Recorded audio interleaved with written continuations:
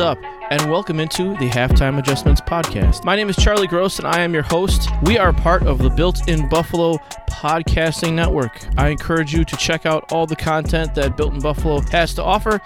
But today, the content is a bit of a preview of the preseason game coming up on Friday against the Detroit Lions. I am not a big fan of caring about what happens in a preseason game. I don't really care who wins, who loses. That stuff doesn't matter. But I think there are things we can take away, position battles that are going to happen. And I know a lot of people are talking about how the guys on the bottom half of the roster, you've got to play special teams. That'll determine a lot of these battles. And I'm going to disagree a little bit there. I think that the special teams guys like Daryl Johnson, Taiwan Jones, Saron Neal, Tyler Medikevich, Arthur Smith, I think those five guys are locks at the roster at this point. So then you're probably asking yourself, well, which battles are you looking at? And I'm going to go position by position real quick just to give you an example of what I'm talking about and what I'm going to be watching during the game. After the game, the Red Zone Report will be live as a, preseason post-game show on the Built in Buffalo YouTube channel. The first position battle that I'm watching, and it's not really a position battle per se, the quarterback position. While we all hope that Mitch Trubisky never has to take a snap in the regular season, I think it is important that we do see how he is, see what he's like in this offense, because in case Josh Allen does get hurt, Trubisky's going to be the guy. And while we know what he can do in the NFL for the Chicago Bears in the offense that they run, it's still nice to see what he can do in Brian Daboll's offense with the Buffalo Bills. My best guess is that he's going to play the whole game or almost the whole game.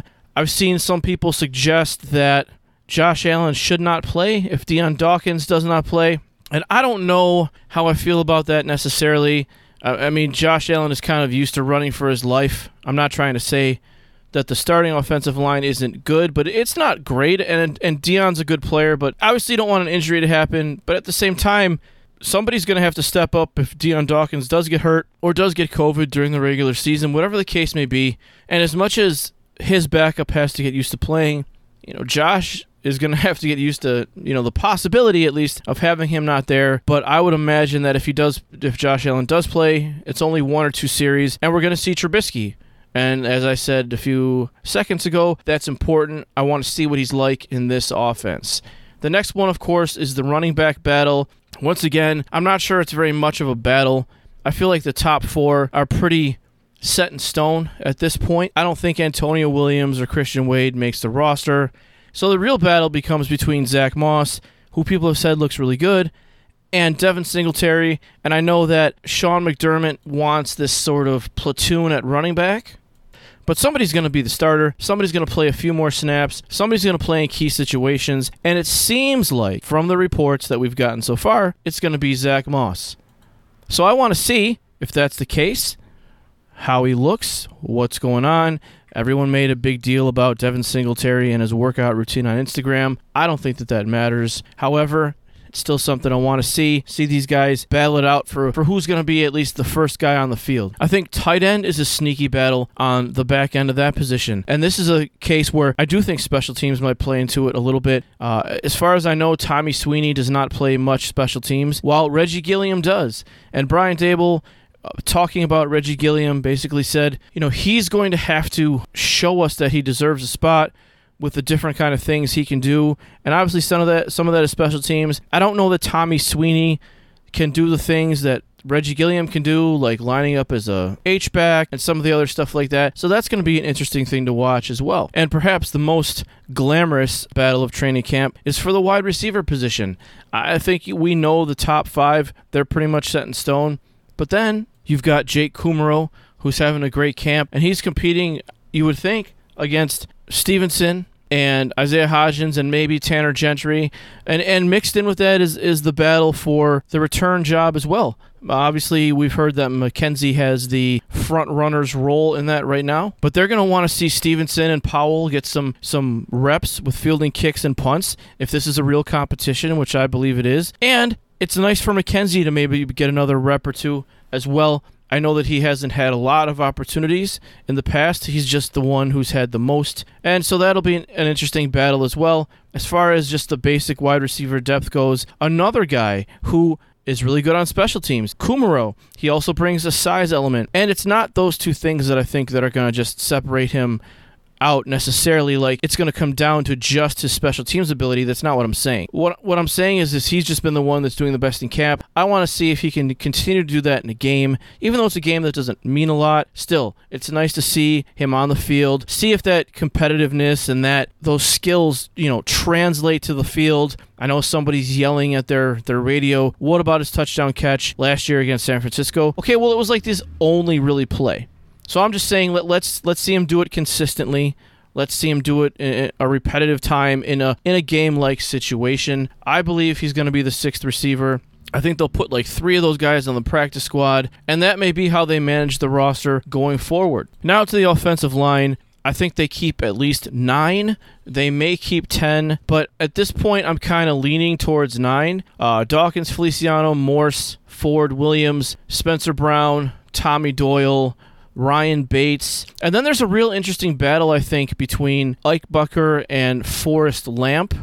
And I think some of what they do on the offensive line is going to be predicated on what they do on the defensive line, because I believe you can make a case that they should be keeping 7 defensive ends and at least 4 defensive tackles. And I'll go into that in a minute. So if they do that, and if they even keep 5, which I'm sure they really would love to keep all 5 defensive tackles, you've got a huge problem in terms of roster space, and you would have no opportunity to keep 10 offensive linemen.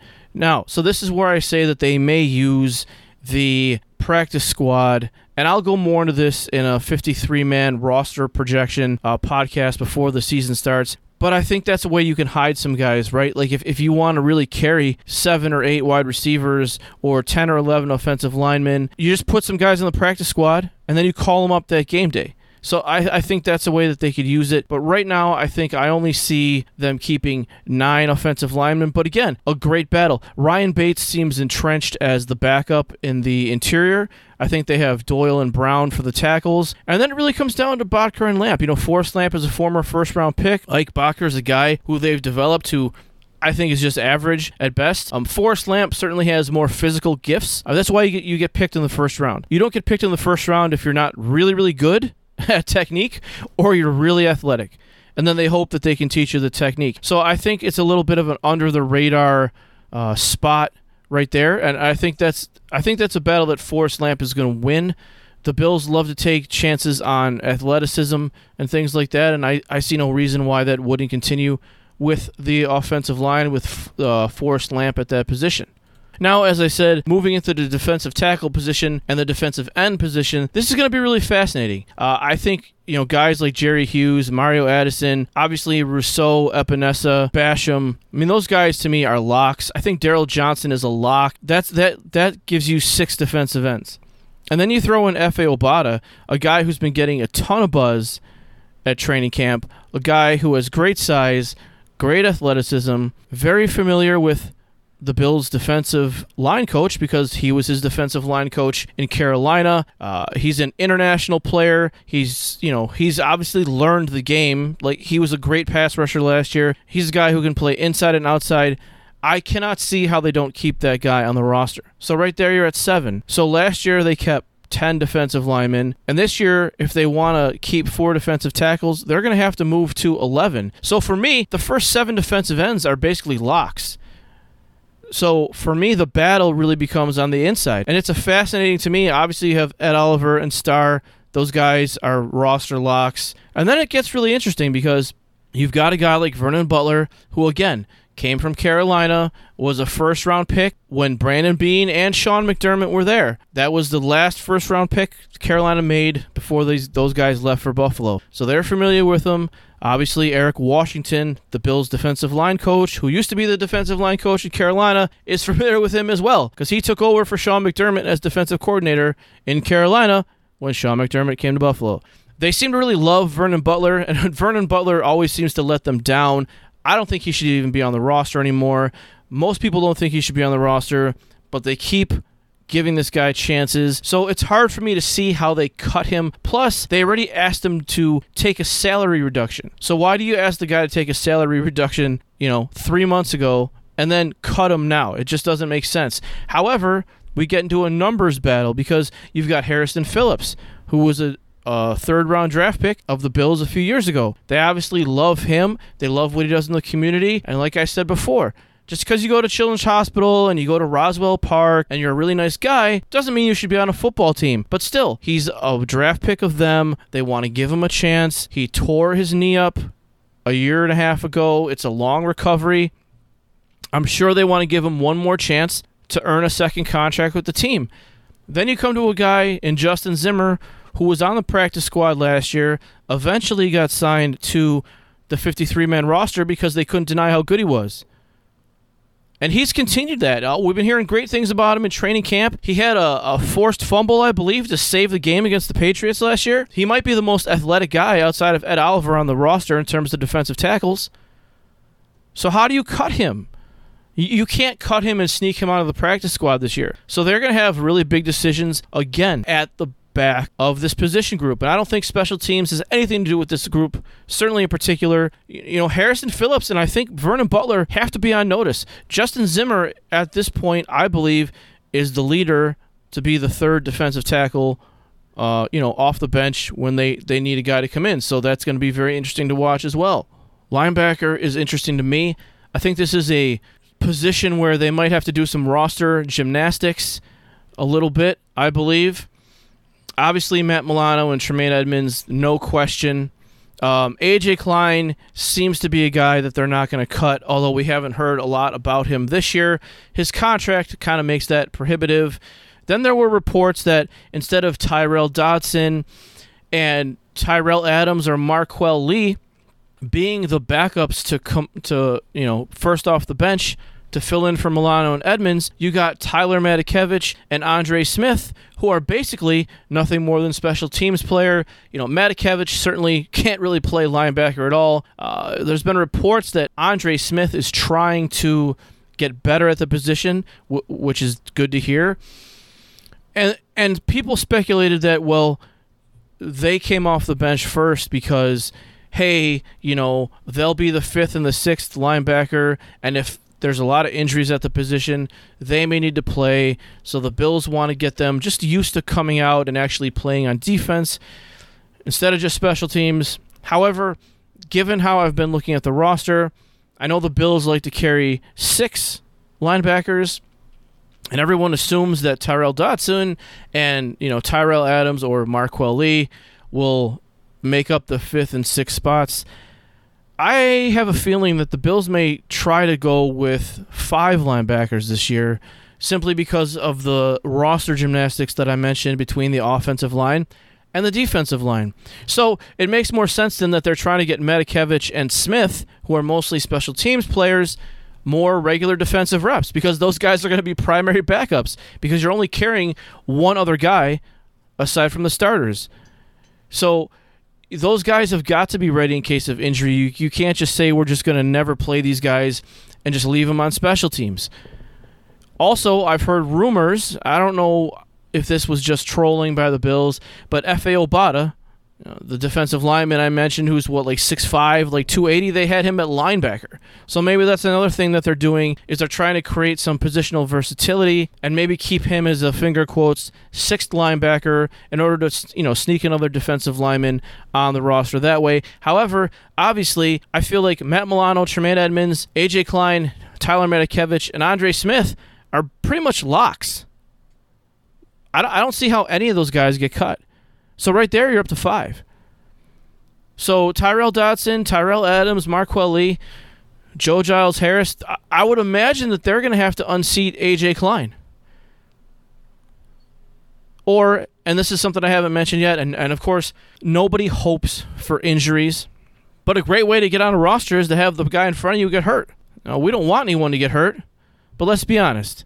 It happens to every team. The Bills had 3 or 4 guys get injured in training camp. They put them on the injury list after they do the final cutdown, and then they can bring a couple guys back onto the roster. So I'm sure that'll happen again as time goes on. Injuries happen. So if you're one of these guys, like a Tyrell Adams or, a Nate Becker at tight end, or, like a Jordan Devey on the offensive line, I mean, you don't want to hope for an injury, but if that's going to be your path to the practice squad or the roster, well, then you have to take advantage of that opportunity. And, it's too bad for the other guy, but if it gets you on the team, then it gets you on the team. Moving on to cornerback, I think this is pretty much cut and dry. Really nothing to see here. It's obviously Trey White, obviously Taron Johnson, Levi Wallace, Dane Jackson, Saron Neal. Cam Lewis, I think, is the interesting name, right? Cam Lewis, Nick McLeod got a little buzz. And obviously they have a draft pick in Rashad Wildgoose. Does he make himself somehow available through willing to work on special teams? Cam Lewis came in last year and played a couple games when Levi Wallace got hurt. Does he find a way to the roster? We have Warren G's son, Elijah Griffin, as an undrafted free agent on the Buffalo Bills. I mean, if I'm making the roster, I'm keeping that guy right away. I don't care if you can play or not. It's Warren G's son. Great song. Love the song. I'm keeping the guy. I don't care. Doesn't matter to me. So those are going to be the battles that we see on the back end of that. And then maybe the most surprising position, a position where people thought there wasn't going to be any sort of controversy about who was going to be kept on the roster, and that's safety. And obviously Jordan Poyer, Micah Hyde, and then Jaquan Johnson is the de facto backup. And people just assumed, that it would be Damar Hamlin, the Bills' 6th-round pick from this year, who was going to make the roster. Well, right now the front runner to make that roster spot is Josh Thomas. And I can tell you that the Bills aren't keeping 5 safety. So, again, a great battle between Damar Hamlin and Josh Thomas. So there's 10 guys or 8 guys, the back of this roster, whose primary job is not to be a special teams ace, who are fighting amongst themselves to be the last guys on this roster. So those are the guys I'm watching. I'm watching Tyrel Dodson, Terrell Adams, Marquel Lee, Damar Hamlin, Rashad Wildgoose, Cam Lewis, Josh Thomas, a guy like Harrison Phillips, Justin Zimmer, F.A. Obata, guys like Jordan Devey, Forrest Lamp, Ike Bacher, Marquez Stevenson, Brandon Powell, Jake Kumaro, a guy like Reggie Gilliam, Tommy Sweeney. These are guys all these guys are fighting for these positions, and it's up to the Bills to. It's kind of like Tetris, right? You got to kind of just put these different guys in there, slot them in here. Well, this guy gives us this, but this guy gives us this, but he also gives us this, but this guy gives us more than that guy, but he's not great at this position. Those are the kinds of stuff that I'm watching during these preseason games. I don't care whether the team wins or not. They're not running their playbook. They're running just as basic vanilla offense and as basic vanilla defense as possible. They don't want to tip anything, so there's nothing you can learn from that. Join us on the Red Zone Report. I would imagine it will start at about 10 o'clock p.m. Eastern Standard Time on the Built in Buffalo YouTube channel on Friday. Me and my co-host Izzy will be covering all the somewhat interesting things from the preseason game. Please take a moment, if you're on Apple Podcasts, to leave us a rating and a review. Tell a friend, tell an enemy, subscribe, take a listen to the other podcasts on the network.